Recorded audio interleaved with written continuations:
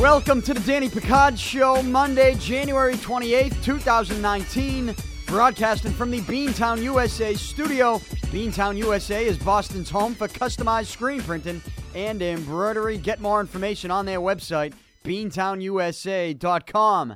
It is Super Bowl week, and tonight is opening night at the Super Bowl. And on today's show, I will share some thoughts on Super Bowl 53.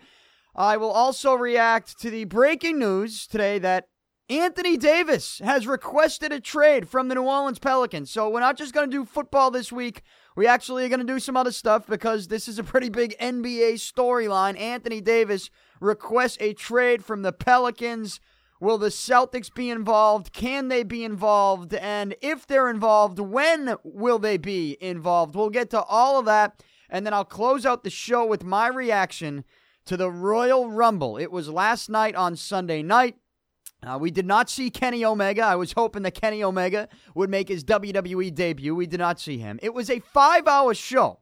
Actually, it was a 7-hour show if you include the kickoff show, the 2-hour kickoff show that began at 5 o'clock. This thing ended at midnight, and that was a little too long for me. I mean, I'm not going to lie. I was falling asleep during the men's Royal Rumble match, which is what they ended the show with. But we now begin the road to WrestleMania, which is the best time of year for wrestling fans, and WrestleMania is at MetLife Stadium in New Jersey this year. I believe I'm going to that. I'm not sure. I believe I'm going. I'm not going to Atlanta for the Super Bowl. I'm not going to Atlanta for the Super Bowl, but I think I am going to WrestleMania as a fan. Going to WrestleMania as a fan, and WrestleMania is the Super Bowl for the WWE, and right now we're on the road to WrestleMania, and this is a big time of year for wrestling fans. But speaking of the Super Bowl, how would you and a friend like to go to the big game on Sunday, February 3rd in Atlanta? Well, thanks to betonline.ag, the exclusive partner of Podcast One Sportsnet, we're giving away a once-in-a-lifetime, all-expenses-paid-for trip to that big game. The lucky winner will receive 2 tickets to the game, 2 round-trip flights, a hotel room, and 2 passes to a VIP tailgate party. How do you enter? It's simple. Go to betonline.ag, sign up for a BetOnline account using the promo code BIGGAME. That's promo code BIGGAME at betonline.ag, and that's how you enter the contest. It's easy. The Patriots versus the Rams, a rematch of the big game from back in 2002. That is when the Patriots dynasty began.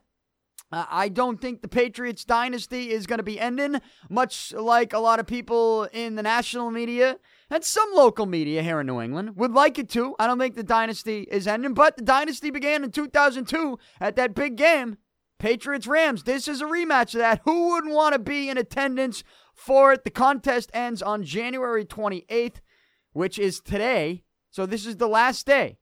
You can go to betonline.ag and get the golden ticket, or should I say golden tickets, because this is a prize for 2. Again, 2 tickets to the big game, 2 round-trip flights, a hotel room, and 2 passes to a VIP tailgate party.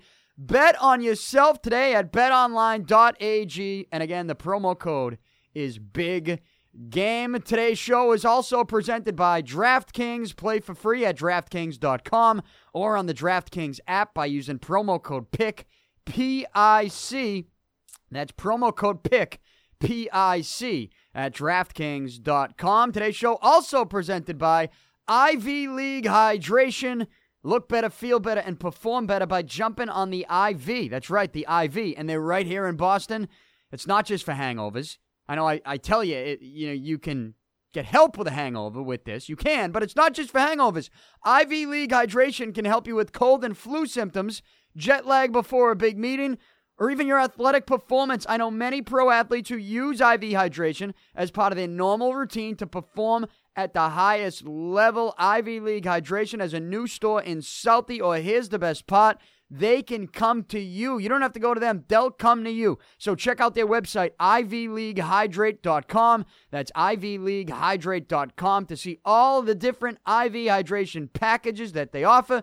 Or you can give them a call at 1-800-905-4252. That's 1-800-905-4252. 42-52. Look better, feel better, and of course, perform better with Ivy League hydration. Welcome to the show on this Monday, January 28th. I told you I watched the Royal Rumble on Sunday night, but look, I'll close out the show with that. This is Super Bowl week, and even with the huge story in the NBA, it's Super Bowl week, so I got to open with NFL. I told you I'm not going to Atlanta. I would like to go to Atlanta. I'd like to go to the Super Bowl, not really to watch the game, because I always tell you, I would prefer to watch an NFL game, especially one that the Patriots are in, and especially a big game that the Patriots are in. I'd like to watch that game. I'd prefer to watch that game on TV. Football is tough to watch in person. It is. It really is tough to watch in person. It's a lot better on TV. You talk about, first downs, just looking at personnel. I enjoy watching a big football game, especially one that the Patriots are in, on TV. Now, that's not to say if somebody gave me Super Bowl tickets, I wouldn't go. If somebody told me that I'd have a media pass where I'd actually have a decent seat to watch the game. See, a lot of times someone like me, even if I got a media pass for a game like this, I wouldn't have a great seat. Like for the World Series, I had a media pass in Los Angeles. And, luckily, I ended up getting tickets with some friends before I was told I got okayed for a media pass. We bought tickets. Luckily, I did that because my media pass, my media seat at the World Series, they give them out to so many people. I would have been stuck in a room in the back of the media room having to watch the World Series on TV. And it's like, I didn't fly all the way to Los Angeles to watch the fucking World Series on a television screen next to all these other media members. Like, I just didn't do that. So luckily, I had bought tickets. Now, the media pass was good to get on the field. I recorded a podcast from Dodger Stadium on the field before one of those World Series games. But, I think baseball is different. Like, I really enjoy watching baseball in person. I actually would prefer to watch baseball in person. The NFL, football, the Super Bowl, I prefer to watch football on TV. I do. And even if I did have a media pass for the Super Bowl, I might actually have to watch it on TV, but like, it's one of those things you don't make that trip. If you're going to make that trip, well, you might as well watch it in person. But if I did go to Atlanta, the only reason I really would want to go to Atlanta is to participate in Radio Row and have my show part of Radio Row, record all these podcasts because, I'm part of Podcast One and that sports network now. And they don't just have sports shows. But, I wasn't told that they were going to the Super Bowl. I was emailing, the folks at Podcast One to get on the Super Bowl Radio Row stuff 4 or 5 months ago. And, they're not sending me. Nobody's sending me. I don't have a spot on Radio Row. So why am I going to make the trip? I'm not going to make the trip. Because if I did go to Atlanta, I would only want to do Radio Row, and preferably I'd fly back on Saturday and watch the game back here at home with other Patriots fans on TV, which is where I like watching football games anyways, on TV. So if I did go to Atlanta, it would be for Radio Row purposes, but I do not have a spot. If Podcast One has a spot, then that's news to me. It's something they have not told me.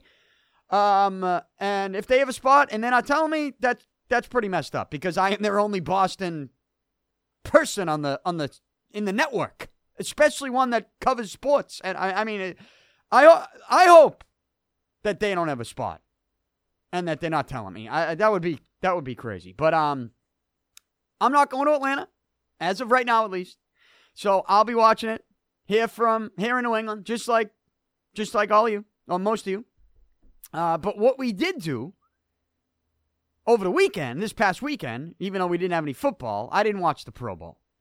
No Pro Bowl. I didn't watch I couldn't tell you the last time I watched the second of the Pro Bowl game. Couldn't tell you. Really couldn't tell you. So over the weekend, in this studio, I was joined by comedian Will Noonan, and on my YouTube channel, we did a live stream of the Super Bowl on Madden 19 on the Xbox One. And it literally is like a 2.5 hour stream because we simulated the game. We didn't play the game. We simulated it, and there's a little camera showing us watching it. You can hear us. The audio wasn't great, but it was my first live stream. I'm going to try to fix some of the live stream audio issues. I mean, if you really do want to watch it, you could still watch it. It's not like it would prevent you from watching it. But the audio's not great.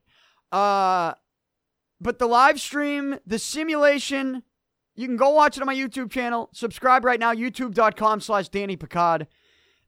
There's a result to this game that Patriots fans might want to see on a live stream. Now, EA Sports today, they have come out with their own live stream result, and my live stream simulation result was different than their simulation. So EA Sports is saying that the Rams won the Super Bowl based on their simulation. My simulation was different. So check out my simulation. We're calling it the official Super Bowl simulation, presented by Pick Up Your Sticks on my YouTube channel, youtube.com/Danny Picard. So that's what we did over the weekend. In real life, outside of the video game simulation life, the Patriots and the Rams, they are in Atlanta. They arrived in Atlanta over the weekend on Sunday. Patriots had their little send-off rally. And after this send-off rally with the Patriots, hey, look, the Patriots are calling themselves the underdog, even though, in fact, they are a 2.5-point favorite in this Super Bowl. The Rams in Vegas are actually the dog, okay? And, based on the way the Patriots have been playing and based on the way the Rams have been playing, you can understand why the Patriots would be a 2.5-point favorite in this game. I can understand it. You should be able to understand it.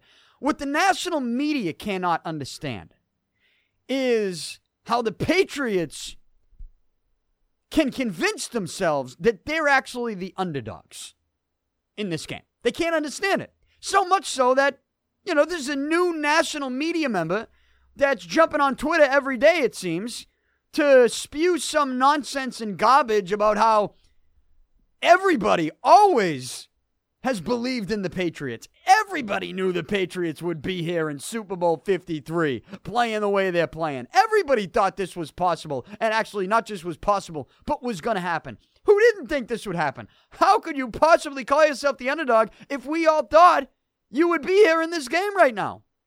And the latest, and I tweeted it out over the weekend, Jameel Hill is the latest. And here's the deal. All these people want to do is they want to be in the news. They want to stay relevant. Is Jameel Hill relevant? Was she relevant to anybody before she starts tweeting about the Patriots and the whole underdog thing? I mean, she's a little late on it, but she knows it's going to fire us up. And I'm guilty to giving her the attention that she wants.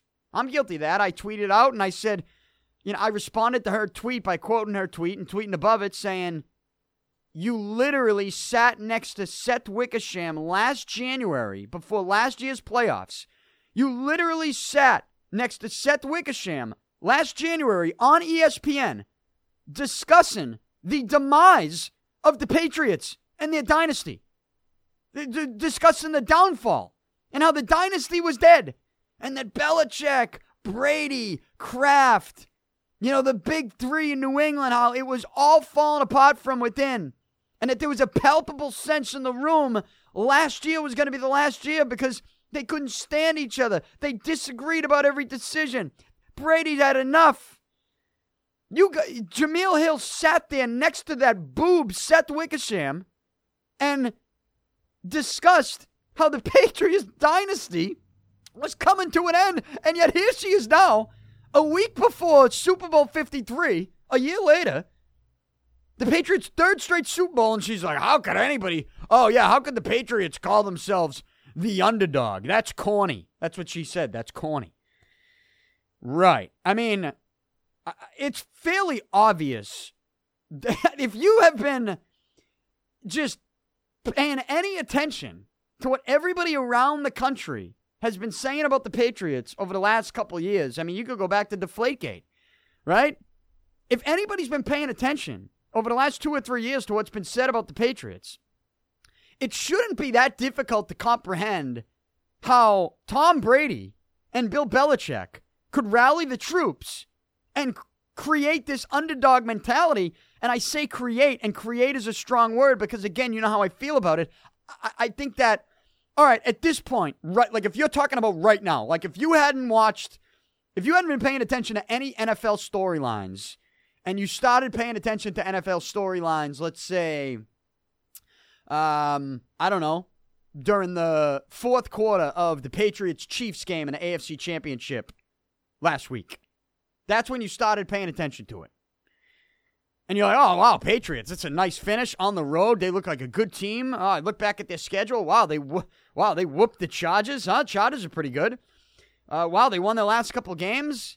The Rams, they shouldn't even be in this game. The refs put the Rams in this game by not calling that pass interference call in New Orleans. Now, the Rams, they looked bad in the first half against the Saints. Goff looked like he turned into a puddle. Gurley couldn't catch a pass. He got benched. The coach McVay didn't look like he had his team prepared for crowd noise. Wow, the Patriots are the favorite. How are they going to call themselves the underdogs in this? Like, I could see that if you just started paying attention to the NFL 2 weeks ago, last week. Fine, I could understand it. But Jameel Hill and all these other national media members, like, they didn't just start paying attention last week. They've been paying attention the whole fucking time. And there's a lot of these people that I don't actually think they believe when they say the Patriots manufacture this underdog stuff and it's stupid and it makes no sense. They don't actually believe that. There's a couple things at play here. They want to be relevant. They want to be in the news. They want to get retweeted, okay? They want people who have a large social media audience, who have a lot of followers, to retweet them or respond to them, and they want to be involved in these little fake controversies because it keeps them relevant. What's the world these days? What are we doing on social media? What is the use of social media? Is simple. It's promotion. It's self-promotion. That's all social media is. But in 2019, it's not just self-promotion like, hey, I did something good, or hey, I have something good to say that might change the world or do something positive in this world. Why don't you retweet it and maybe help me promote this positive take or this positive thought or something that is going to benefit society and maybe even entertain somebody to the point where it won't make them mad. That's not what social media in 2019 is. Social media is, hey, I'm going to promote, and here's how I'm going to do it. I'm going to piss everybody off so that they have no choice.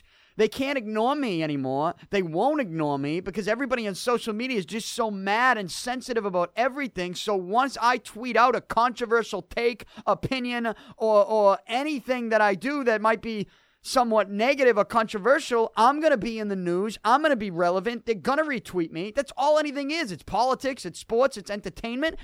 If you have something controversial to say and you think people are going to disagree with you, all you do is tweet it out, and all of a sudden, you're a top story.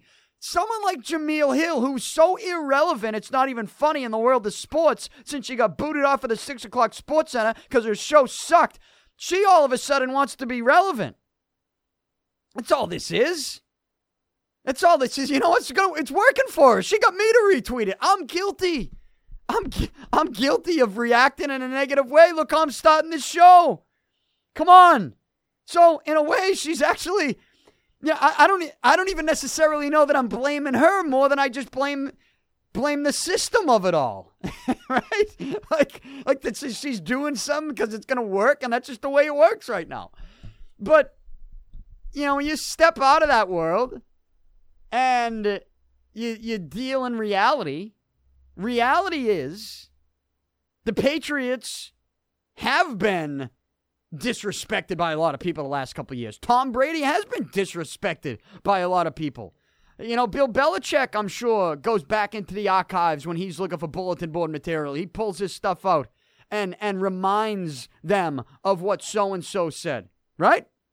And says, here's what we're going to use. Here's bulletin board material. Patriots is some of the best at utilizing and using bulletin board material to their advantage. And they're doing it right now. Of course the Patriots are playing great football. Of course they should be the favorite in this game against the Rams. But the Patriots have already committed to the underdog role and the underdog card, and they did so, and it makes sense that they would do so because they have been the underdog. People have ruled them out. People have said they suck. People have said their dynasty is done. People have said that Tom Brady's too old. People wanted Jimmy Garoppolo to be the Patriots quarterback right now. And if that were the case, the Patriots wouldn't be in the Super Bowl. So don't try to tell me with a realistic take on anything that has to do with the National Football League. Don't try to tell me that the Patriots are corny for committing to the underdog card because there's no need for them to do it. They're manufacturing this.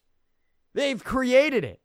It's a false narrative. No, it's not a false narrative. Sure, in this specific game, being a 2.5-point favorite, given the way both teams have looked the last couple weeks, okay, fine. But the Patriots have obviously taken a bigger picture approach to that underdog card. If you want to listen and you want to understand and you want to use your brain, the Patriots have every right in the world to go into the Super Bowl thinking that nobody thought they would be here. Because nobody did. So, it's a couple things. People want to just be in the news and be relevant. The other thing is people are just mad that they were wrong. You know, the people that did say, and I've already gone on this rant, but this is really, you know, as both teams head into opening night tonight on this Monday night in Atlanta, right? As both teams will take the podiums and be asked ridiculous questions, and you might get some ridiculous answers, probably mostly out of the Rams side, because you know how the Patriots do business with the media. I don't know how entertaining the Patriots are going to be, but something tells me someone like Aqib Talib is going to be pretty interesting. That guy's just hilarious. I could listen to Aqib Talib talk all day, every day. So that'll be interesting. You know someone in the Rams organization, one of those Ram players is going to say something stupid. Right? They're going to be asked about, the reported taping of the Rams walkthrough in 2002, leading up to February 3rd, 2002 Super Bowl 36. Yeah, someone from the Rams probably going to say something stupid to give the Patriots more bulletin board material. And, of course, all week long, I told you that former Rams players are going to come up. Marshall Faulk, he's going to be heard from. Kurt Warner, he's going to be heard from. Orlando Pace, he's going to be heard from. Even someone who wasn't on that team, like, Dickerson, he's going to come out. They're going to hear from him.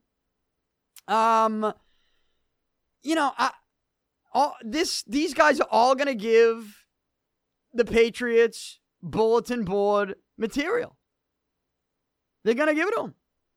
And the media has already given it to them.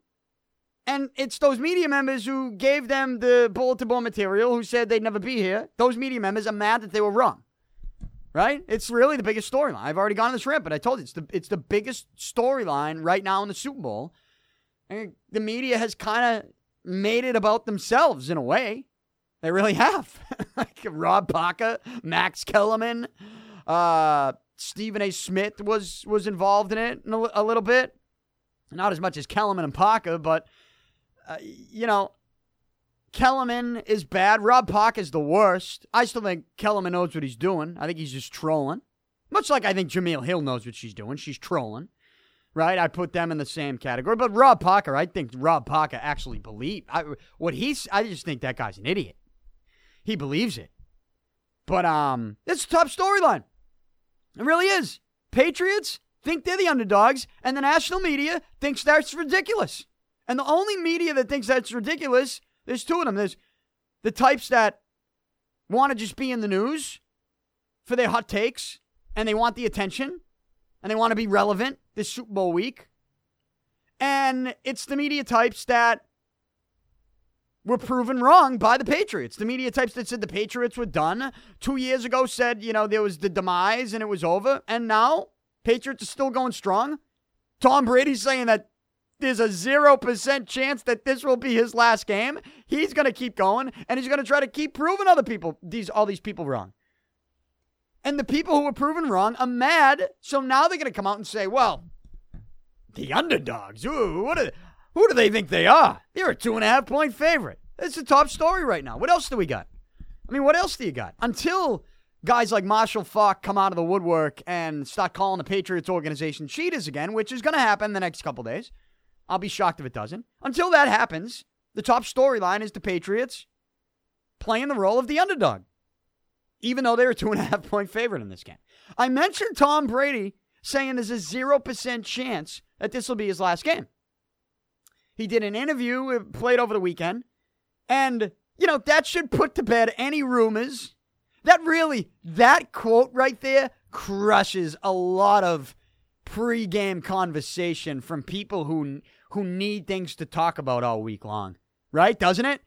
But now they're going to have to go with the Gronk narrative. Well, all right, Tom Brady's coming back. What does that mean about Gronk, though? The worst thing for the media this week would be if Gronk tonight on opening night at Super Bowl week in Atlanta, if Gronk gets up on a podium and is asked about his future, he says, no, I'm like Tom said, I'm definitely coming back next year. Like, where's everybody going to go then? Then they're gonna need Marshall Faulk. They're gonna need Kurt Warner.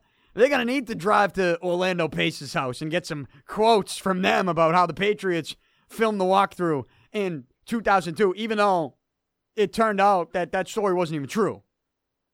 But some of those guys still believe it. They've been saying it over the years. They're gonna need that. The media's gonna need that stuff. So Tom Brady says, he's asked, is there a chance, this Super Bowl 53 will be your last game? And Tom Brady puts his hand up. He goes, 0% chance. There's a 0% chance that this Sunday, February 3rd in Atlanta is Tom Brady's last game.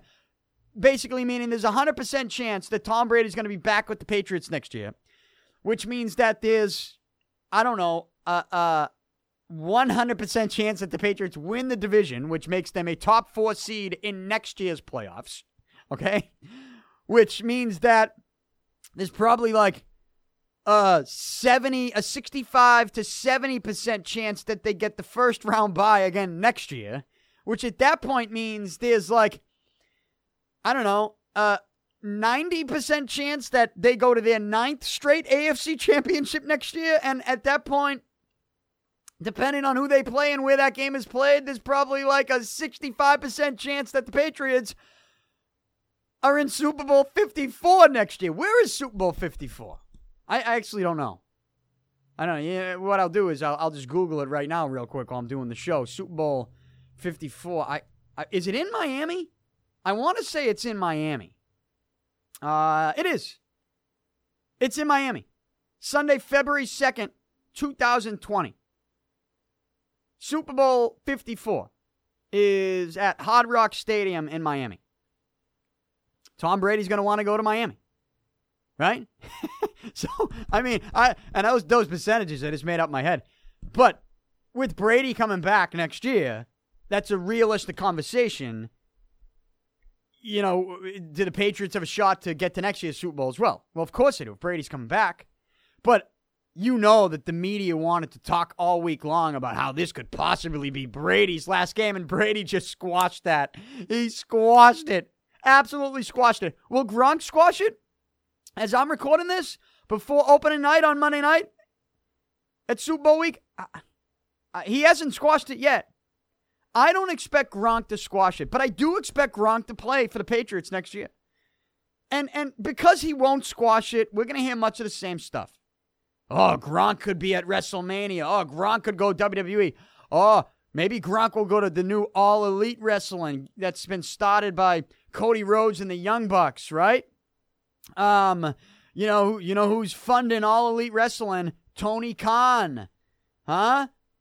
Tony Khan from the Jacksonville Jaguars ownership.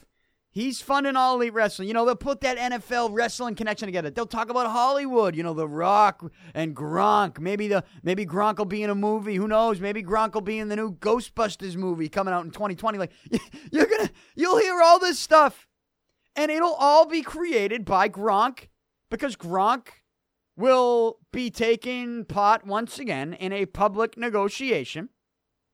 All right, in a public negotiation about how he can get more money. And I'm fine with that. Good. Try to get as much money as you can. But eventually the Patriots, Josh McDaniels is coming back. Brady's coming back. Obviously Belichick's coming back. And, but then there's the story that people might talk about and say, well, McDaniels is coming back. Why did McDaniels last minute say no to the Indianapolis job, and he's sticking around again even though he had opportunities to? Why would he come back? Did they think this is Belichick's last game? And McDaniels will take over next year? Like, you know that's going to be started. They'll come up with something. But they can't come up with the Brady thing anymore because Brady has said 0% chance that this will be his last game on Sunday, which means 100% chance that Brady will be playing for the Patriots next year. And I'm telling you that I think there's a 99.99999% chance that Gronk is also playing with the Patriots next year. And that there's a 100% chance that Belichick is coaching the Patriots next year. I don't think much is going to change with this team next year. I really don't. I think they'll be back. And I think the Patriots are committed to winning as much as they can with this group, knowing that there's still a window of opportunity for them to get back to next year's Super Bowl, maybe to get to the Super Bowl the year after that. And then who knows where you go. But the Patriots right now are in a Super Bowl against the Rams team that they should beat. They should beat the Rams. They should. Patriots should beat the Rams. What's my pick for the game? I will tell you on Thursday. Picks. The final picks. We'll call it pick segment of the week. I'll give you my Super Bowl winner. I'll be picking it against the spread. I'll have some prop bets for you. And I'm excited for it. I'm excited. Last week was a long week because we didn't have any football this weekend. But if you're looking to sort of get a preview of Patriots-Rams, you can go to my YouTube channel, check out the live stream simulation that we threw out there on Madden 19 over the weekend. It's long, but we did the entire game. 4 quarters, 15-minute quarters, and we played it all out. You know, we didn't just hit the sim button and give you stats and tell you how it went. You can actually watch to see how it went. And that's, again, on my YouTube channel, but I'll be back Thursday to give you my picks for Super Bowl 53. But, you know, I kind of teased it last Monday, when I gave you my early Super Bowl thoughts, when I said I don't think the Rams got a shot. And have I changed my mind having a week to think about those comments? No, I haven't changed my mind. I haven't. Patriots should win this game. Will I change my mind in the next couple days? We'll see what's said. I guess we'll check the injury reports. And, you know, I'll tell you what I think on Thursday. Those will be my final thoughts on the Super Bowl on Thursday's podcast. So make sure you come back and get that. But really, the top storyline right now, I think it's just Patriots think they're the underdog. And the national media thinks that's ridiculous. And me, I don't think it's so ridiculous. But the Patriots, I think, have every right to feel like they've been dissed, to feel like they've been knocked by a lot of people who said they couldn't be here in this game. And people forget they're on the record. Like, everything is recorded. Everything, we know what people said. The Patriots know what people said. Patriots probably have a guy in the organization that has a job to record all this stuff that people said so that someone like Bill Belichick can use it if he needs to leading up to a big game like this. Right? He uses bulletin board material. Right? We've all seen the video of Bill Belichick talking to his Patriots before that Super Bowl against the Eagles. All right? Remember that Super Bowl against the Eagles? The first one? Where Belichick the night before the Super Bowl has the team meeting in the hotel, and he went over the Eagles' parade route. He went over their Super Bowl parade route because it was released early. He went over it. He used as bulletin board material, and that's just probably one of the many things he used. So Patriots are going to use it. I think they actually have it this time around, and you know what? They'll have it again. If they get to this game next year, they'll have it again next year because you know that whatever happens in this game, these national media types that are coming out calling the Patriots corny, saying it's ridiculous, they're calling themselves the underdog, they're all going to come out after this game and next offseason and say, Brady's another year older, this is probably the year it doesn't work out. And it's all going to be on the record again that they dissed the Patriots, that they ruled the Patriots out again, and the Patriots will just, once again, next year commit to the underdog card. And I don't think it's ridiculous if it actually happens and it's actually there for them to take and use. And it is. And that's a top story. So Whatever else happens this week, again, I'll react on Thursday. It's a big week, Super Bowl week. And I'll be right here in the Beantown USA studio all week long, not going to Atlanta.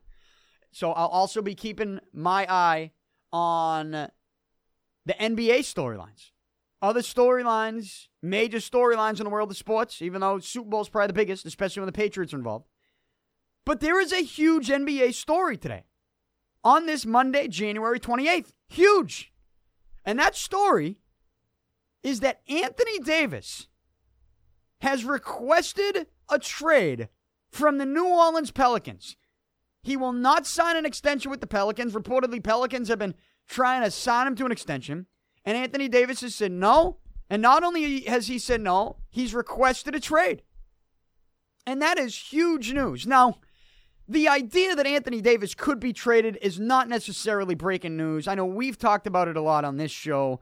We've talked about it a lot in this town. How Anthony Davis cannot get traded to the Celtics this year because of what is called the Derrick Rose rule. Now, to go over it again for people who don't know, the Celtics, again, cannot have no player in the NBA. The Derrick Rose rule says no player in the NBA can have two players under Derrick Rose rule contracts on the same team at the same time. Kyrie Irving has one of these Derrick Rose extensions. It's the Rose rule extension to their rookie contracts, right? Kyrie has that Rose rule extension that was added to his rookie contract. Anthony Davis has that Rose rule extension added to his rookie contracts. They cannot be on the same team. So the Celtics right now, regardless of what is said between now and this year's trade deadline, the Celtics cannot acquire Anthony Davis right now. They can't do it. It's not legal under the terms of the NBA rules, CBA, just league rules. Celtics cannot acquire Anthony Davis right now. Can't happen. So for anybody between now and this year's NBA trade deadline that says Celtics need to go out and trade for Anthony Davis, well, they're wasting their time. They can't do it. Now, I didn't know about this Derrick Rose rule until like 2 months ago.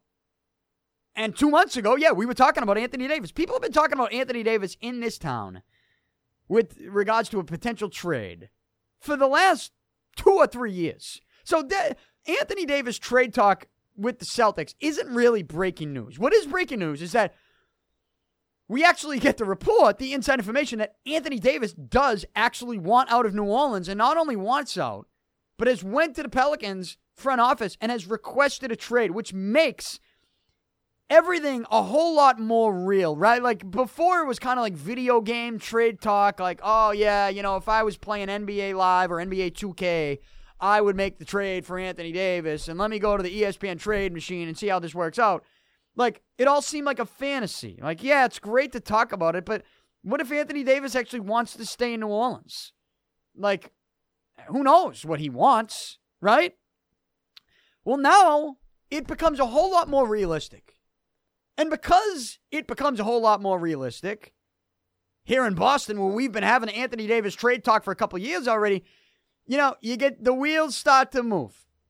And you say, all right, you can't trade for him right now. Well, there's a but there. There is a but. Right? There's an unless there. The Celtics can't trade for Anthony Davis right now. Unless they want to send Kyrie Irving to New Orleans. So, I guess there is one way you could get Anthony Davis in a Celtics uniform between now and this year's NBA trade deadline, is you could put together a trade package that included Kyrie Irving. And, you know, in a vacuum, I do not want to trade Kyrie Irving. I don't want to trade Kyrie Irving. I really don't. I want to keep Kyrie Irving. His body language, things he said after games, it's a little concerning, especially where Kyrie Irving this offseason holds all the cards because he can be a free agent. I believe Kyrie is a player option. Like, if he did want to opt in for one more year with the Celtics, I believe he could do that. But he's not going to. He's going to become a free agent, right? Kyrie's going to become a free agent. When he becomes a free agent, he holds all the cards. He owes nothing to the Celtics. Kyrie was traded to the Celtics. Kyrie's original trade list that got out there, the Celtics were not on that. Celtics were not on that trade list. People can try to say after the fact that, yeah, they were, but, I have eyes. I can go back to the reports. I go back to the original reports on Kyrie requesting a trade from Cleveland. The Celtics were not on that list. Teams that were on that list, well, talk about a team like the Knicks. You talk about New York. That's been out there for a while. Could Kyrie just become a free agent and say, hey, you know what? I want to be in New York City. I want to be in the Big Apple. You saw me on the big screen, Uncle Drew. I have things to promote. I want to be in New York City. I want to play at Madison Square Garden. I want to be the guy that brings the Knicks back. Right? I mean, who knows? Until he signs on that dotted line with the Celtics, Kyrie Irving has the potential to just walk away and the Celtics get nothing for him. It's possible. Now, I don't want to see that happen. I want to see Kyrie sign with the Celtics. And some people might say, well, Kyrie is just being smart by not signing with the Celtics yet, because if he waits until the offseason, he can get more money under the NBA's CBA laws. Kyrie can get more money if he waits until this offseason. If he waits until after the season is over to re-sign with the Celtics, he gets more money. He gets a bigger contract. He's just playing it smart. And okay, fine. Yeah, absolutely. But if I'm Danny Ainge, there's still a risk there. Unless you have illegally signed something behind the scenes, what's the only thing that is making you believe Kyrie Irving's going to re-sign you? Or Kyrie Irving's going to re-sign with you? His word? That's it? So right now you're telling me the way Kyrie Irving has reacted to some stuff this year, whether it's plays Brad Stevens has drawn up, bad plays teammates have made, bad decisions teammates have made, Kyrie's body language, things he said after games that are questionable, all that stuff. You mean to tell me the only thing that the Celtics have with Kyrie Irving right now is his word that he'll be back and sign with the Celtics? That's it? There's still a risk there. And my preference would be, for right now, for the Celtics, given the CBA rules, my preference would be forget about Anthony Davis stuff right now. Make sure you can work out an agreement with Kyrie Irving so that the minute the season ends or the minute he becomes eligible for that larger contract, he's signing it and there's no questions asked. I don't know how they could do that, again, given the CBA laws and the CBA rules. But, if I'm the Celtics right now, especially knowing that Anthony Davis has requested a trade, first thing I'm doing if I'm the Celtics is going to Kyrie. If I'm Danny Ainge, I'm going to Kyrie. I'm going to his agent. I'm saying, guys, listen, we want Kyrie to be a Celtic for a long time. What can we do to make sure that this happens? What can we do to make sure that there is zero risk that Kyrie walks at the end of the season? If I'm Danny Ainge, I have to do that. Because if you do that and Kyrie and his agent say, we don't really know, we're probably going to test free agency, then all of a sudden, Danny Ainge will have no choice but to make it a realistic possibility that he trades Kyrie Irving for Anthony Davis before February, because of the other specific report that came out today, which is that not only is Anthony Davis requesting a trade from New Orleans, but Anthony Davis, he's also potentially going to end up being in a Lakers uniform this season, because the other report, according to Woj, is that the Lakers are determined to acquire Anthony Davis in a trade before this year's trade deadline. And if I'm the Lakers, oh yeah, you got to act now. If I'm another team like the Knicks, there's reports that the Knicks are going to be involved and are going to be trying to acquire Anthony Davis. If I'm these teams, you got to do it right now, because the Celtics, if they do talk to Kyrie and they do know that he's coming back, and they have Kyrie go to the All-Star game, Kyrie's talking to Anthony Davis, And he's like, hey, listen, not only do you have to request a trade, but you have to tell New Orleans that you want to go to the Celtics and that you're not gonna sign an extension with anyone else because we want you to come to Boston. Like, if that's the way you're playing it for the Celtics, that's bad news for the Lakers. That's bad news for the Knicks, teams that are trying to get him. And those teams, the Lakers and the Knicks, they need to do everything that they can to get Anthony Davis right now. They can't wait till the offseason, because if they wait till the offseason, the Celtics have a better trade package than really anyone else. They have all these young kids. They got the Memphis pick still, that who knows when that's going to become unprotected, and who knows, that could be a great pick by, 2021? I think that's when it becomes unprotected. I mean, whatever the case may be, the Celtics can offer New Orleans a better deal than the Lakers can, a better deal than the Knicks, and I think the Lakers and the Knicks and whatever other team is going to be involved in the Anthony Davis trade talks this year, they know that. So they need to try to get him now. But if Danny Ainge, I'm telling you, the first thing he needs to do is talk to Kyrie. Because if there's a thought that Kyrie's had enough of Stevens, he's had enough of the Stevens-Gordon Hayward dynamic, he's had enough of some of these young kids, talking about how they got to the East Finals last year without him. Kyrie is just done with it.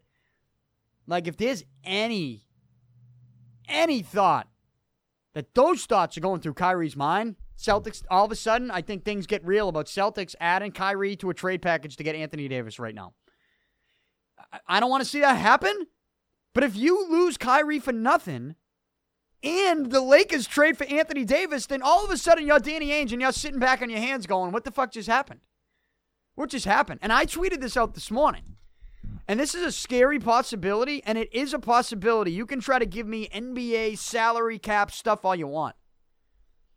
But the NBA world that I live in is a world in which superstars with big contracts come together. Okay? And what I think is a possibility is that the Lakers trade for Anthony Davis this year, right now. And that Kyrie Irving walks and goes to LA to play for the Lakers. Because if you're the Lakers and you're acquiring, you're going to acquire Anthony Davis. I know New Orleans, they have Drew Holiday, but wouldn't Lonzo Ball, you think, be involved in that trade? Right? A couple of the young kids. And people would say, well, Kyrie doesn't want to play with LeBron again. Oh, really? Kyrie just came out and told us that he called and apologized to LeBron not too long ago. And also, something that I've been telling you about the relationship between Kyrie and LeBron the last couple years. Last year, when LeBron came to the Garden and played the Celtics, Kyrie and LeBron, they went over right after the game. They dapped, they hugged it out. You would have thought they were best friends. I am convinced, and I know the media doesn't want to hear this because it doesn't match up with their agenda or their reports. I'm convinced that when Kyrie wanted out of Cleveland and demanded his way out of Cleveland, I'm convinced that it wasn't necessarily all because him and LeBron hated each other. It wasn't. Like, I'm convinced that something else happened. I don't know what. Could have been personal. You hear crazy rumors with professional athletes and what goes on behind the scenes with certain guys. And I'm convinced that there was just a reason Kyrie needed to just get out of that organization, out of that city. I don't know what happened, but I think something else happened. It wasn't all LeBron. Everybody wants to think that, LeBron's the bad guy and nobody wants to play with him because he's LeBron and he's a prima donna. Look, LeBron is a prima donna. It can be nauseating at times to see the way he reacts to stuff and acts the way he acts. Like, it can be eye-rolling stuff. It can.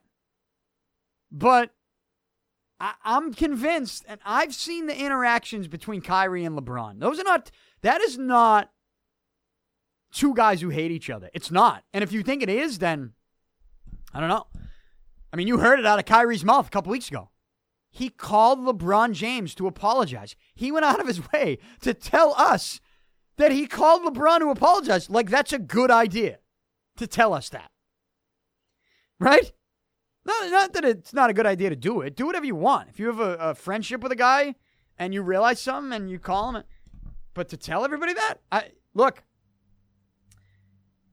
if you think it's crazy that even without Anthony Davis, that Kyrie could leave and go to LA, you saw Uncle Drew. You know what he's involved in. Kyrie Irving is now on a team doing what he wanted to do, lead a team on his own, and he might be like, wow, this kind of sucks. I'm dealing with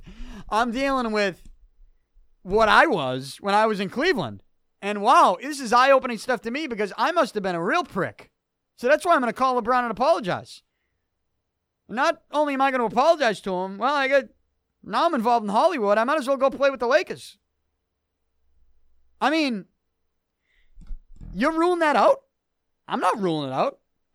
Obviously, I don't want to see it happen. Obviously, I hope it doesn't happen. But the NBA is a crazy place when it comes to moves. And now the big name is Anthony Davis. He's going to be on the move. The question is he going to be on the move between now and the trade deadline, or is he going to be on the move in the offseason? If he's not traded before this year's trade deadline, then the Celtics will have the best chance to get him. Right? And I think a team like the Lakers knows that. They know that. Magic Johnson knows that. So that's why I don't know what their offer is going to be, but I just have this feeling Anthony Davis is not going to be available this offseason. I have a feeling he's getting traded to the Lakers, and he's getting traded to the Lakers this offseason. And actually, when I made predictions for 2019 at the end of 2018, I gave you a couple predictions, a handful of them. One of them was Anthony Davis is going to get traded to the Lakers this year. And if that's going to happen, it's going to be before the trade deadline. I think it's going to happen. I think Anthony Davis gets traded to the Lakers. But if I'm Danny Ainge, I know we do want to bring this back to the Celtics. If I'm Danny Ainge, you got to have a conversation. First things first, you got to have a conversation with Kyrie Irving and his agent. It's not just, hey, Danny and Kyrie talking in a room with Brad Stevens. Nope. It's not. This doesn't involve Brad Stevens. This is Danny Ainge. This is Kyrie. This is Kyrie's agent. You got to sit down in a room and you got to work something out. Because if you get any vibe that Kyrie, whether he doesn't want to play for Stevens, he doesn't want to be involved, he thinks the Stevens-Gordon Hayward dynamic is weird, like we're hearing some of the younger Celtics players believe it's weird, and I'll get to that in a second. There was a report over the weekend that I think maybe didn't get out there as much because ESPN buried the lead. I'll get to that in a minute. But, maybe Kyrie doesn't want to play with Jaylen Brown and Terry Rozier anymore. If you think that, if you get in a room with them, Kyrie and his agent, and you think that he doesn't want to come back, you have no choice but to talk to New Orleans and say, all right, I understand you're not going to take a Kyrie, Anthony Davis one-for-one swap because Kyrie can be a free agent. But let's talk about the package that we would give you this offseason if he was still with you. And we'll add Kyrie to it. And maybe we'll take a draft pick away, or maybe we won't add that extra young player. I mean, I just think that it has to become a realistic conversation at that point if you believe Kyrie doesn't want to come back. I don't know if Kyrie doesn't want to come back. Again, I'm putting myself in Danny Ainge's shoes, and realistically, the only way you can acquire Anthony Davis, and they want to, the only way you can do it before this year's trade deadline is by moving Kyrie Irving. I'm not saying I want to move Kyrie Irving. I'm saying if you think he's not going to come back, then you have no choice but to talk to New Orleans and try to get something for Kyrie Irving right now. And what better to get in return for Kyrie Irving in a trade package than Anthony Davis? And you prevent Davis from going to the Lakers. I mean, it's just first things first. Talk to Kyrie and his agent. What happens after that? You respond accordingly. But if you don't think he's coming back, or you think there's a chance he's gone, then you have to talk to the Pelicans right now. You do make that realistic right now because you say, all right, the Derrick Rose rule, yeah, we'll trade you Kyrie. We'll add Jaylen Brown. I don't know. We'll give you Jaylen Brown, the Memphis pick, and Kyrie for Anthony Davis, and we'll do it right now. We'll do it right now. Because we don't think Kyrie's coming back. If you guys can sign him, great. But we don't think he's going to sign with us. And we can make that trade right now. We were going to give you Jaylen Brown and the Memphis pick in the offseason, but we'll give you Jaylen Brown, the Memphis pick, and we'll add Kyrie Irving to it. And you'll be able to sell Kyrie jerseys the rest of this year. I mean, just something to think about. Just something to think about as we try to think, how can the Celtics acquire Anthony Davis? Obviously, Kyrie maybe could be at play, like I mentioned, given those circumstances. And the Lakers, because they know the Celtics will have the best possible offer this offseason, Lakers need to make a move right now. They can't wait. I actually think Anthony Davis goes to Lakers. What do I think actually happens? I actually think that Anthony Davis goes to the Lakers. Nothing changes with Kyrie. We'll have to wait and see in the offseason. And I think at that point, there will be a possibility that Kyrie goes to the Lakers with them. I believe that. I believe that's a possibility. People will laugh. They'll point to Kyrie already left LeBron once. Why would he join him again? Well, for one, they're not in Cleveland. Right? For one, they're not in Cleveland. L.A., big difference. Big difference. And as we're hearing with Kyrie, the way he feels about LeBron, he just called and apologized to him. How bad of terms are they on? LeBron's throwing out Snapchats and Instagram stories, singing rap songs, linking Kyrie Irving to it. So don't tell me they're not friends. They're friends. And I think they might be closer friends than anybody wants to believe. And I've been telling you that for a long time. So that's a scary thing. If the Lakers get Anthony Davis this trade deadline and they sign Kyrie Irving in the offseason, and don't tell me it's not possible with the salary cap. You can make that. You can make it happen. You make it work. If the players want to make it work, the bottom line is in the NBA, if the players want to play together, they will find a way to play together. And when you have a former player running the show who wants those guys to play together, they'll all come together and find a way to play together. They will. They will. And I'm just telling you, it's a possibility. But the Anthony Davis stuff, that's a big story. And when you bring it back to the Celtics, and you do try to get into Kyrie Irving's head and what he feels about this team, I think that you have to look at a story that came out over the weekend that I think was buried about Gordon Hayward. And maybe this might be actually more about Brad Stevens than anything. It really might be. This was an ESPN story that came out Saturday, the day that the Celtics lost to the Golden State Warriors. Maybe I was burying the lead in the Celtics. Celtics lose to Golden State Saturday night. They failed to get the rebound attempt after Draymond Green missed 2 free throws in the final seconds. That was big. I also thought before that, though, Celtics had an inbound, underneath the basket, an offensive inbound, and it was, 6 seconds left or something? Maybe a little more than that. And I thought it would have been a good time for the Celtics to use their final timeout and draw up a play. It was after the Celtics missed a shot. Golden State looked like they had the rebound. I think Draymond Green knocked it out of bounds. All right, Celtics get a second chance. At that point, I wanted the Celtics to use their final timeout and say, hey, we have to do this right. We have to do this the right way. Down 2 at home, let's draw it up.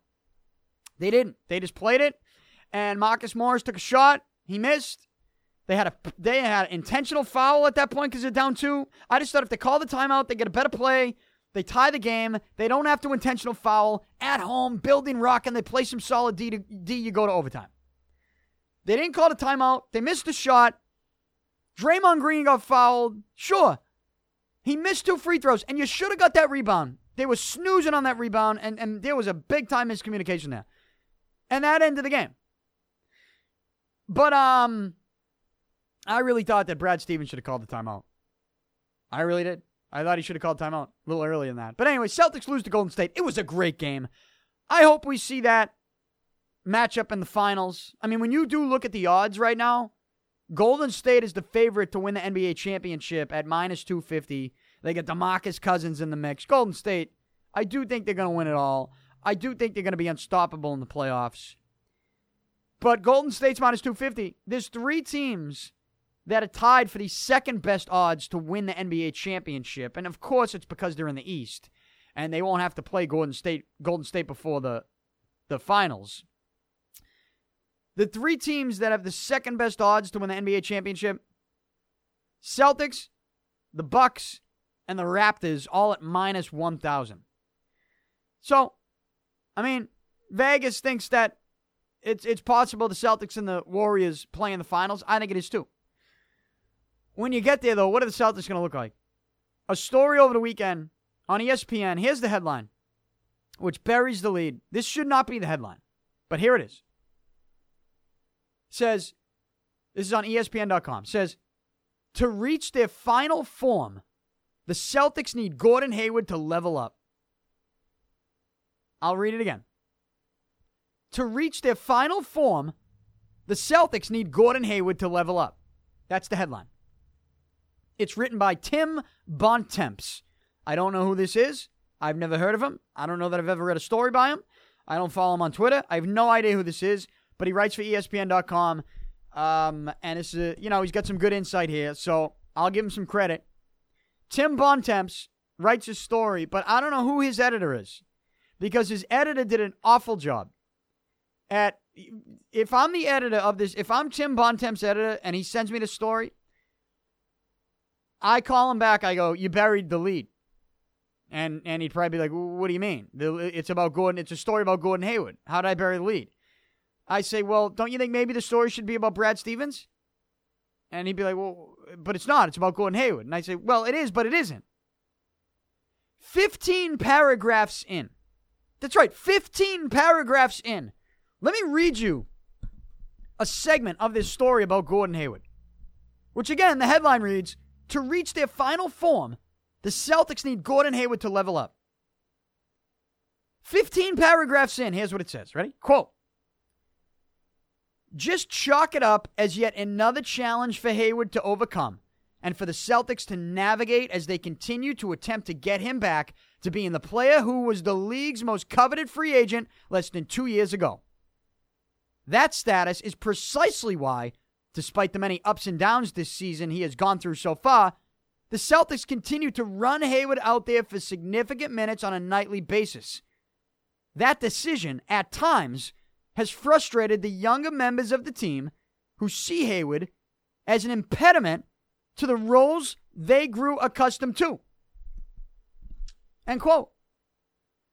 But it's the last part that I read you that's the lead. That should be the lead. I'll read it again. Quote, that decision, at times, has frustrated the younger members of the team who see Hayward as an impediment to the roles they grew accustomed to. End quote. So the story, buried, absolutely buried, 15 paragraphs in, with a headline that doesn't even mention this. The real story in this report, or this feature, whatever you want to call it, is that younger Celtics players who helped the Celtics to the East Finals, Game 7 of the East Finals last year without Gordon Hayward and Kyrie Irving, younger Celtics players see Gordon Hayward as being someone that is in their way. Gordon Hayward is taking their minutes, is taking their roles. He's in their way. Gordon Hayward to them is somebody that, I'll read it again, is an impediment to the roles they grew accustomed to. Which basically is like younger Celtics players are disagreeing with Brad Stevens and his use of a player that Brad Stevens obviously loves. Brad Stevens is making decisions with Gordon Hayward based on their previous relationship in college. And I told you, even before the Celtics acquired him, that I think, I was never all in on a Gordon Hayward signing. I wasn't. I questioned, is he a max player? Like, he's a good piece. He's a guy that I think a lot of teams in the league would want him on your team. But is he somebody that you should really bend over backwards and open up the checkbook for? And if you're a player on the Celtics team and you go make that move, and again, I was honestly saying this before last year, before they signed him. I wasn't just, giving you a knee-jerk reaction to the young kids bringing the Celtics to Game 7 of the Finals without Hayward. I wasn't. I was telling you this before. If you listen to me, you know. I questioned the Stevens-Hayward previous relationship and really how that would be accepted by Celtics players that, might look at any type of role Stevens give Hayward. They might look at that and say, well, is he favoring Hayward because of their relationship at college? Like, is he giving him more minutes there could be, when you bring Hayward to the Celtics, you opened up a jealousy factor with other players. Like, that's real life. That's human nature. I think you're seeing it with the story I just read you on ESPN. You saw it a couple weeks ago in Orlando, and I talked about that situation on this show, where at the end of a 2-point game on the road in the final seconds, last possession of the game, Brad Stevens is drawing up a play in which we found out Gordon Hayward was going to inbound and had a couple different options to inbound it. Brad Stevens drew up the play. Kyrie Irving throws his hands up and basically shows up Brad Stevens. Is like, what the fuck are you doing? There's no other option but give the ball to me. Like, look at the clock. Look at the score. Look at me. There's no other option here. And I told you, I actually agree with Kyrie Irving's mindset. I don't necessarily agree with showing up the coach like that and then talking about it the way he did after. But I don't blame Kyrie Irving for wanting the ball because he should have got it. Brad Stevens draws up a play, gives Gordon Hayward this option. Yeah, there's no option there. Okay? There's no option there. But because you got that trust factor with Stevens and Gordon Hayward, I think that's the special treatment. I think that's him favoring a player that he knows so well, that had a previous relationship with. And in that moment, Kyrie Irving didn't understand it. And Gordon Hayward, it turns out, he didn't give it to Kyrie. He gave it to Jason Tatum. Tatum missed the shot. Kyrie Irving, not only did he show up Brad Stevens, he then showed up Gordon Hayward throwing his hands up. And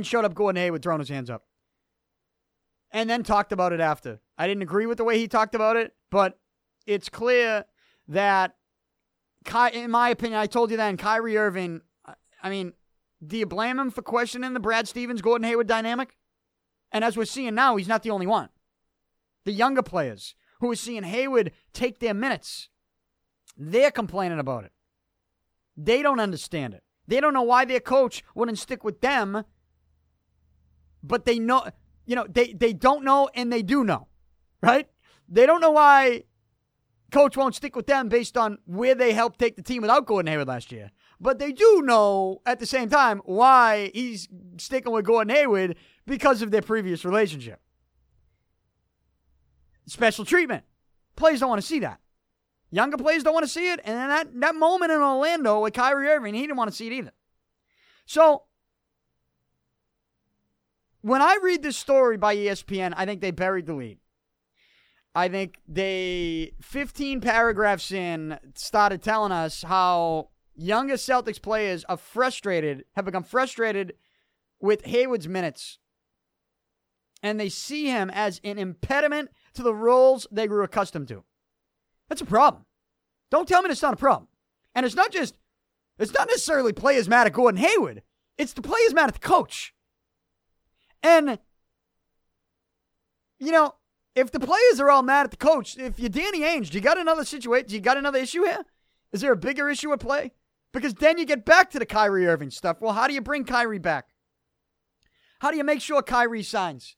And how do you try to figure out if you can bring him back between now and the trade deadline, now that you know that Anthony Davis has requested a trade and other teams like the Lakers are going to try to get him right now because legally, by NBA law, they can. Like, Celtics are dealing with some stuff right now still. Okay? And they got to get it all figured out. Because if you're Danny Ainge, like I said, the last thing you want is Lakers to get Anthony Davis, Kyrie to say, see ya, I'm out.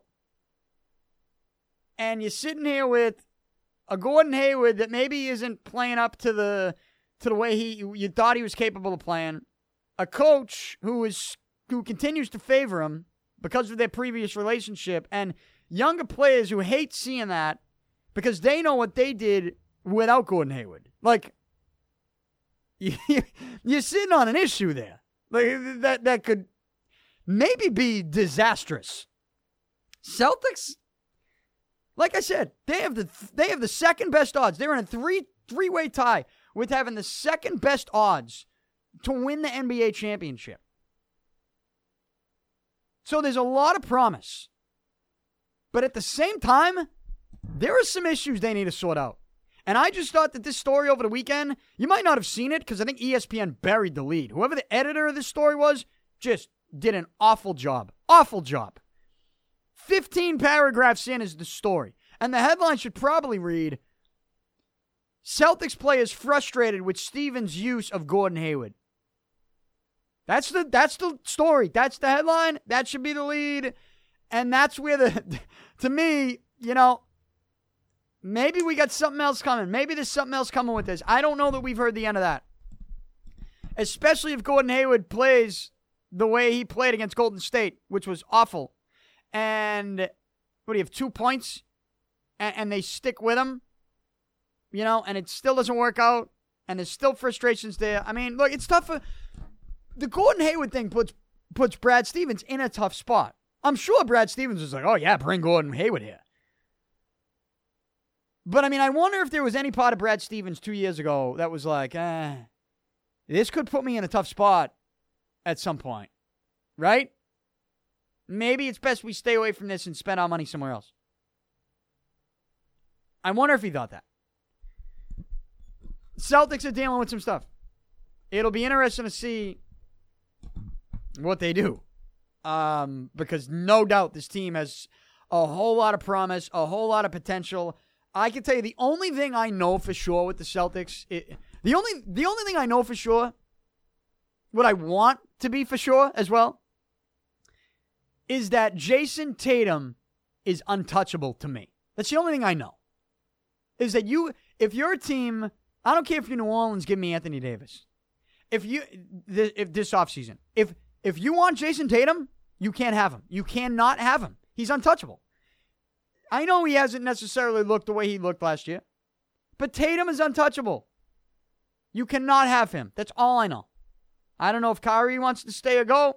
I don't know if the Celtics want to eventually maybe try to move Kyrie before the deadline to get Anthony Davis. I don't know if the Celtics are going to trade some younger players because there's a beef between them and Stevens over Hayward's usage. I don't know if the Celtics are going to end up trading Hayward because it's just not working out. And Danny Ainge can sense that tension in the room because of Stevens and Hayward and their relationship and the usage of him.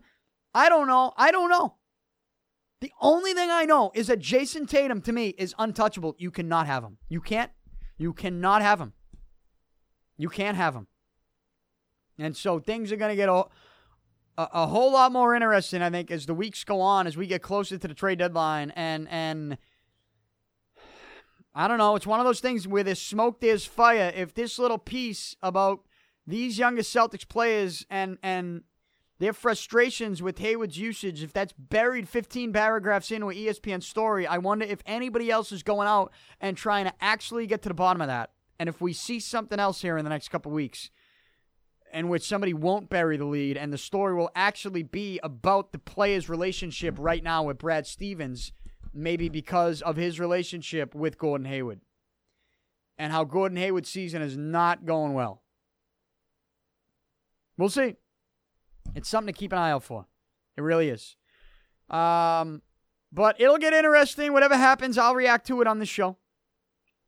And I'll close out the show with my thoughts. There's a lot to talk about. I know it's a longer podcast than usual. Usually cut it off after an hour, but there's a lot to talk about. And whenever there's a major WWE pay-per-view or a major wrestling storyline, I will talk about it. And on Sunday night, I watched the Royal Rumble. And in the Royal Rumble, we saw, and this is, by the way, spoiler for anybody who has not watched the Royal Rumble yet, I will be giving a couple results and reacting to it. I'm giving you my reaction to the pay-per-view. So, a spoiler, if you haven't watched the Royal Rumble and you're going to watch it, stop listening now and come back and listen after you watch it. Because my reaction includes some spoilers. So with that said, I've given you enough time to make your decision. My reaction to the Royal Rumble, I have some bullet points here. I got 5 of them. 5 of them. Top 5, we'll call it top 5 takeaways from the Royal Rumble.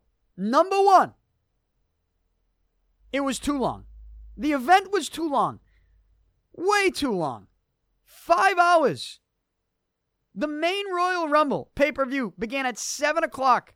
7, 8, 9, 9, 10, 10, 11, 12. It ended at midnight. 5 hours, too long. Too long. Now, if you factor in the pre-show, the kickoff show, which had real matches that actually, one of the matches factored into one of the biggest moments of the night with the Women's Royal Rumble and Lana getting hurt in the Rusev-Nakamura match. And because Lana was hurt, she's limping down to the ring. And when she limps down to the ring, guess what happens? She's hurt. She can't go. Becky Lynch comes out. Becky Lynch, who had lost to Asuka in the first match of the night on the main show for the SmackDown Women's Championship. So you knew then that there was something in store for Becky Lynch. She taps to Asuka. The first match of the night, you're like, why are they putting them first match of the night? And then they have her tap for somebody that they were going to pump up to face Ronda Rousey at WrestleMania. Why are they having her tap to Asuka? That's not a good look. But because they had her tap to Asuka in the first match of the night, you're thinking they have big plans for Becky Lynch tonight. And so Lana, who was hurt in the kickoff show, limping down to the Women's Royal Rumble, she can't go. Becky Lynch comes out of nowhere and says, I'll go for her. They have Becky Lynch go in. Becky Lynch eliminates Charlotte. Becky Lynch wins the Women's Royal Rumble, which sets us up for Becky Lynch versus Ronda Rousey at WrestleMania. I'll get to that. But my point is, the event was too long. They did have some stuff factor in to the biggest parts of the night from the kickoff show. So if you add the kickoff show to it, that's a 7-hour show. It's a 7-hour event. Who the fuck is watching that thing for 7 hours? Are you kidding me? I like the major events in pro wrestling. I love the Royal Rumble. But 7 hours of it? Come on. No, thank you. Not for me. I don't know who it's for. 7 hours a lot. I mean, I started watching at 7 o'clock. I got 5 hours of it. That's too long. 5 hours is too long. Never mind 7. I was falling asleep during the men's pay-per-view. The men's Royal Rumble. That was the final thing of the night, the men's Royal Rumble. I was falling asleep during that. Just too long. So that's number 1. The event was too long. Number 2, there were no surprises. I actually have praised WWE over the last calendar year.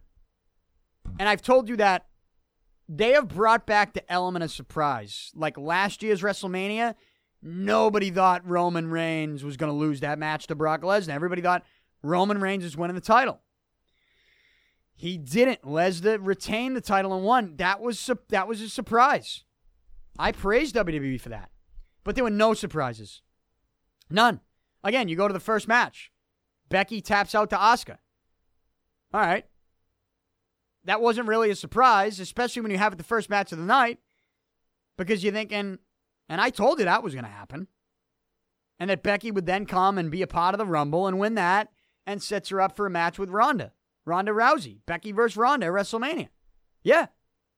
I mean, that one I'm not as upset with because there's really nothing else you can do. If you want Becky to fight Ronda Rousey at WrestleMania and you want to kind of hold off on it until WrestleMania, this was really the only road to go down. I do think one thing to keep an eye out for is it could turn into a triple threat because I think what Charlotte Flair, the storyline will now be Charlotte Flair will argue that Becky Lynch wasn't even supposed to be in the Rumble And since they were the final two left, Charlotte will say, I actually was the winner. Right? I was the winner. They'll pull out some rule that nobody can be replaced at the last minute or it wasn't official.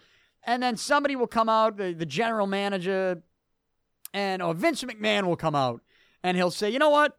I understand both these sides. You'll both be in it. You'll both fight Ronda Rousey at WrestleMania. It'll be a triple threat at the main event at MetLife. Ronda, Becky, and Charlotte. I think that's what's going to happen. And you might say, well, that's not a surprise. Well, yeah, but that's the only way they can do it. I don't need to see Charlotte Flair in that match. I think it should just be Becky and Ronda. I hope it's just Becky and Ronda. But I feel like that's the way they're going to go down, throw Charlotte in there somehow. That's their tip of the cap to the Flair family. I think the original plans were probably Charlotte, Ronda at WrestleMania, and then you had Becky Lynch sort of come out of nowhere and become the man, as she calls herself, and is arguably the biggest story in the world of professional wrestling. So all of a sudden you got to put her in it. I think they'll add Charlotte. I actually hope they don't. I hope it's just Becky Ronda. But none of that was a surprise. So you had no surprises at the Royal Rumble. Brock Lesnar beats Finn Balor. No surprise there. We all knew Lesnar was going to win. Seth Rollins wins the men's Royal Rumble. No surprise there. He was the favorite in Vegas to win it. And yeah, there were odds.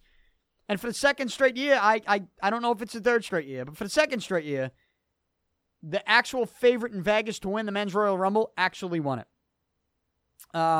Last year, Shinsuke Nakamura was the favorite. He won it. This year, Seth Rollins is the favorite. He won it, which sets us up for Rollins-Lesnar at WrestleMania, right? And I do think you're going to see Rollins beat Lesnar for the championship at WrestleMania. And I think that's the reason you added Finn Balor into this storyline right now the way you did. Because that's going to lead us to a SummerSlam Finn Balor, Seth Rollins for the Universal Championship, which will be a rematch from the first ever Universal Championship match, the inaugural Universal Championship match between the Demon Finn Balor and Seth Rollins, in which Balor won it, but got injured during the match and had to forfeit it the next night.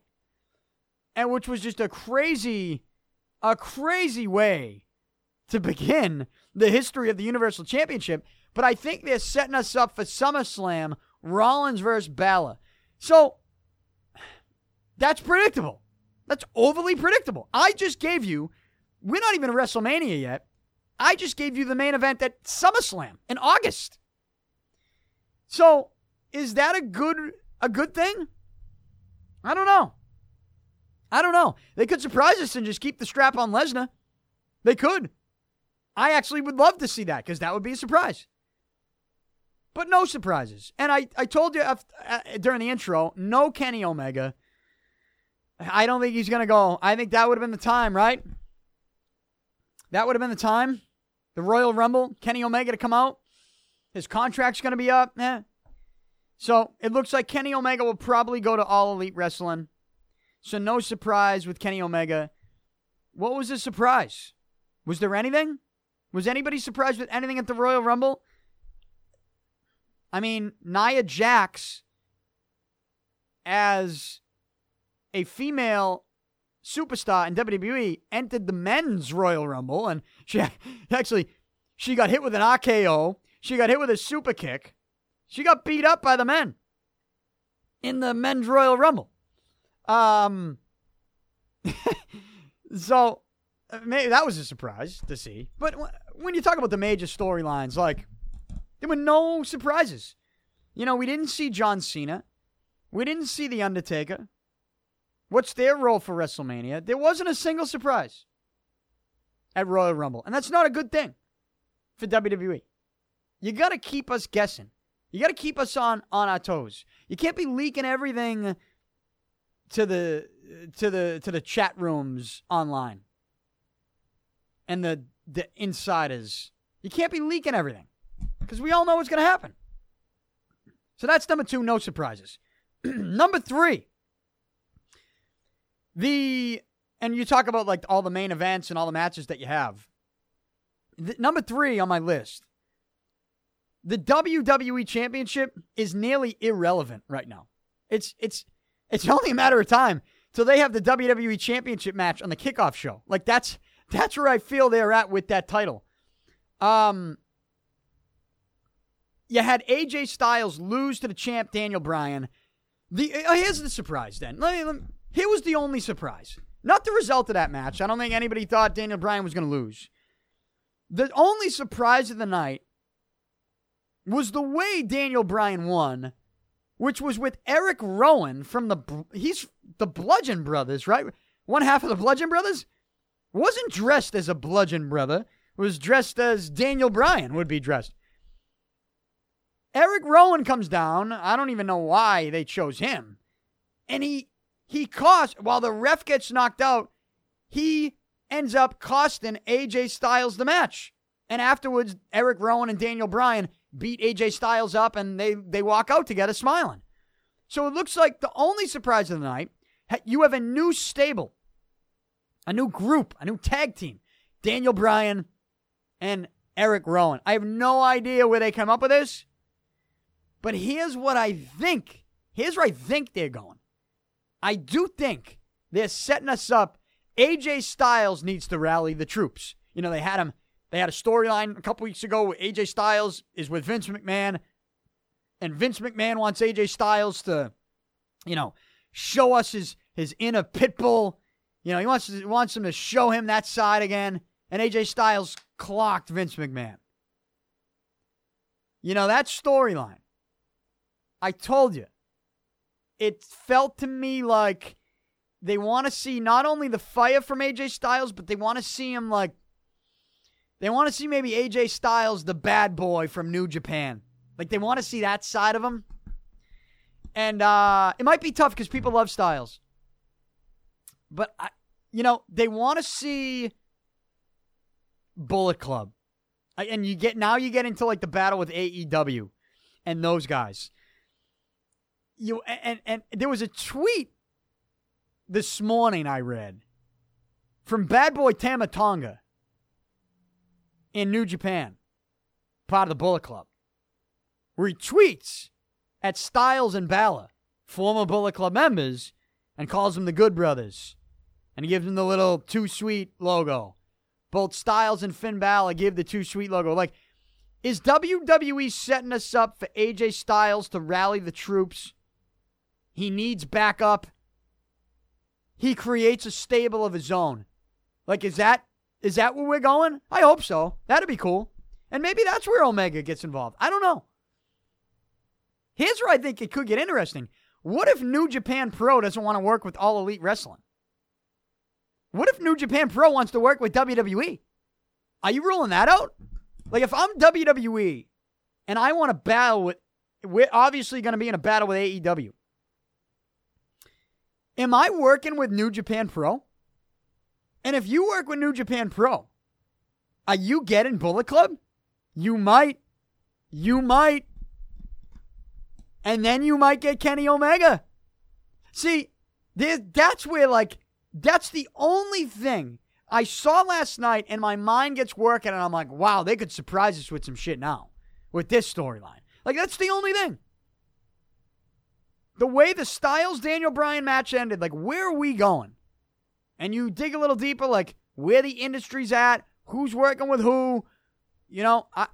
I just think they're setting AJ Styles up to rally the troops. He needs backup. And if he rallies the troops and needs backup, he's obviously going to go Bullet Club style. Whether they call it Bullet Club or not, they're going to go somewhere with that, I think. And I hope, because that would be cool. That would be cool. It's time to have, like, a stable or a group of guys. And I know you say, well, the Shield. You want me to be honest about the Shield? They never did it for me. Like, there was always something about the Shield that was forced upon us in a way that it never really got over with me. It never really got me overly excited. I don't compare the Shield to, like, DX or NWO. I just don't. They never did it for me. Bullet Club, man, if they're going to work that in somehow, Whether they call it that or not, that would be cool. But that was the only surprise, the way the Daniel Bryan AJ Styles match ended, the way it ended with Eric Rowan. Because I start to think where they're going with that. And that's the only intriguing thing that I'm seeing right now that could be a surprise. And I guess that brings us to number 4, which are the WrestleMania main events are set. We now know Seth Rollins versus Brock Lesnar and Becky versus Ronda, though we could also see Charlotte thrown in there. And when it comes to Rollins-Lesnar, here's a way I think they could surprise us is if they have Rollins turn into the bad guy again by having Triple H help him win the title.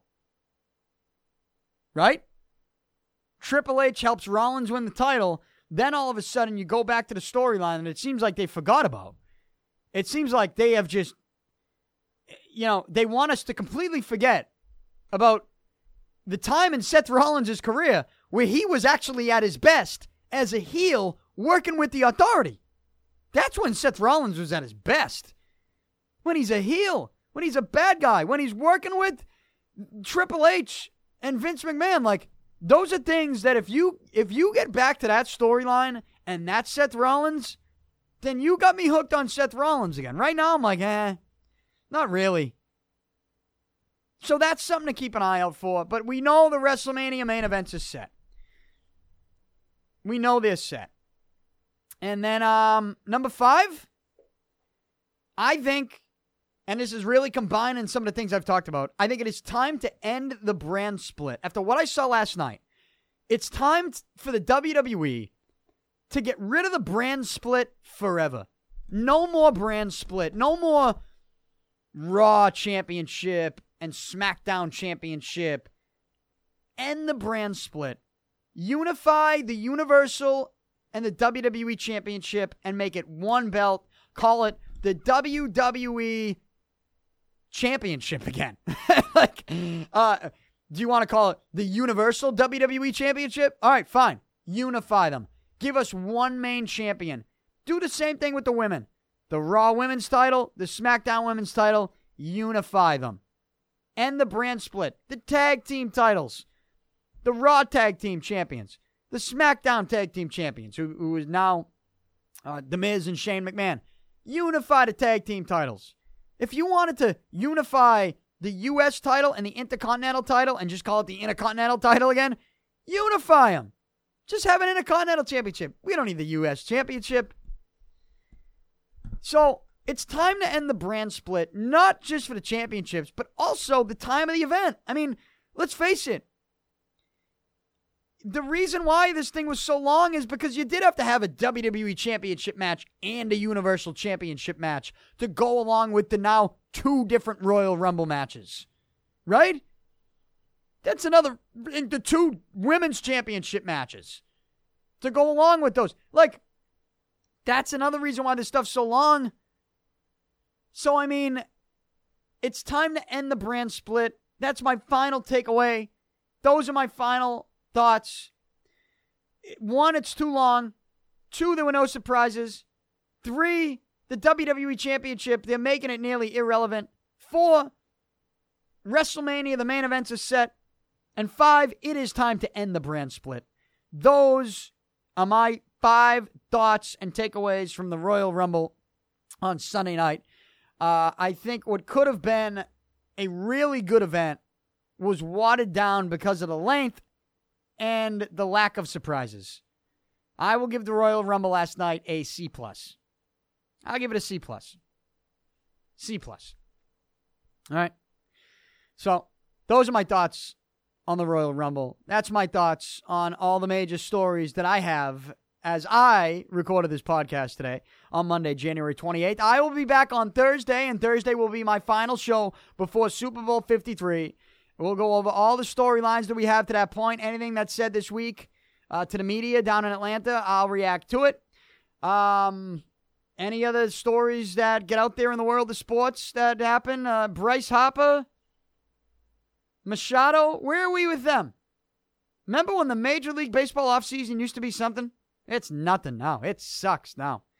Man. But anything that happens in the world of sports, especially with Super Bowl 53, I'll react to it on Thursday, as well as my final pick for Super Bowl 53, and we'll go over some props as well. Get this show whenever you want at Podcast One, also on iTunes and Spotify. Subscribe to my YouTube channel, youtube.com/Danny Picard. I am out. Enjoy the rest of your week, everybody. Talk to you on Thursday.